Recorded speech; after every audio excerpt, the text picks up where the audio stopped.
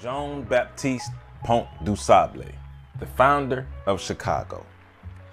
In a village named Saint Marc on the island of Saint Dominique, which is now Haiti, Jean-Baptiste Pont du Sable was born around the year 1745.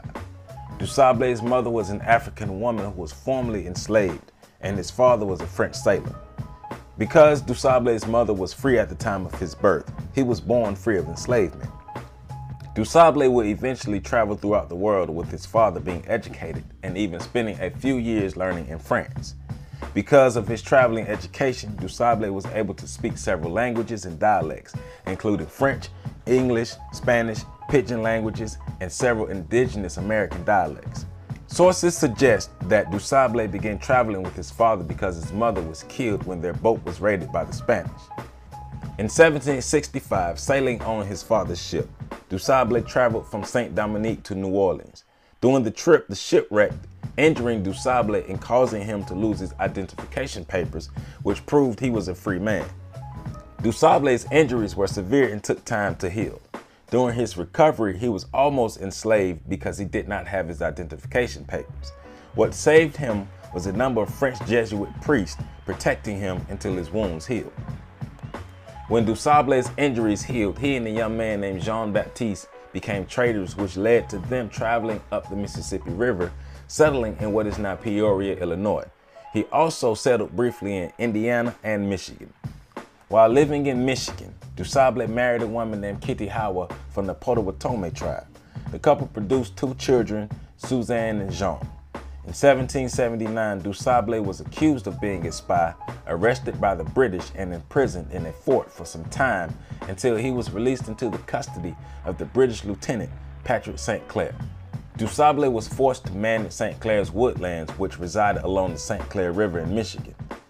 Between the late 1770s and the early 1780s, Du Sable and his family settled in northeast Illinois along Lake Michigan in an area then called Chicago, which means the place of bad smells. Du Sable's home was built on 800 acres of land along the north bank of the Chicago River, an area where a Du Sable monument now sits. Using his creativity and resources, Du Sable established a trading post in Chicago, which eventually became the most successful trading post in the Midwest. The trading post made Du Sable a wealthy man who was able to support his family and buy the finest of items for his home. The name Chicago eventually became commonly pronounced Chicago because of Europeans who could not pronounce Chicago correctly. Because of the ongoing American Revolution, Du Sable and his family were forced off of their lands and stripped of their rights by the British. During that time, he migrated to Michigan, where he opened and operated a new trading post. After the conclusion of the American Revolution, Du Sable was able to reclaim the rights to his land in Chicago and continued to grow his businesses.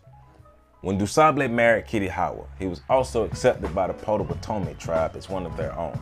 Because of his great relationship with his wife's tribe, he was able to hire some of the few Potawatomi tribesmen to work for him, helping to expand his business. Even though his trading post was thriving, Du Sable decided to sell it in the year 1800 to a fellow resident of Chicago named John Kinsey for $1,200. After selling his trading post in Chicago, Du Sable moved near the Peoria, Illinois area, where he owned a farm for 10 years until his wife died. Following the death of his wife, Du Sable and his daughter moved to St. Charles, Missouri, which was French territory, where he was hired by the French governor to operate a ferry on the Missouri River. Du Sable faced many financial challenges after moving to Missouri. He could not recreate the wealth he built working his trading post in Chicago. He would lose a lot of money and die in the year 1818, being financially assisted by his daughter.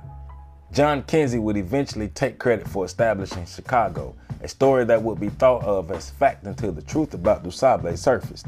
The city of Chicago unofficially recognized Du Sable as its founder in 1912.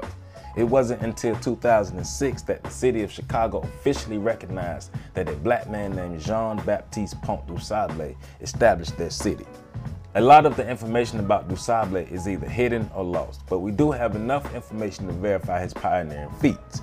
The second largest city in America and the largest trading post in the Midwest was literally created by a black man. Let that sink in.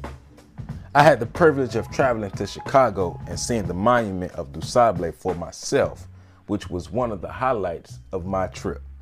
So to Jean-Baptiste Pont du Sable, we proudly stand on your shoulders. And for more information, please visit www.ontheshoulders1.com, and please support On the Shoulders of Giants on Patreon at patreon.com/OTSOG.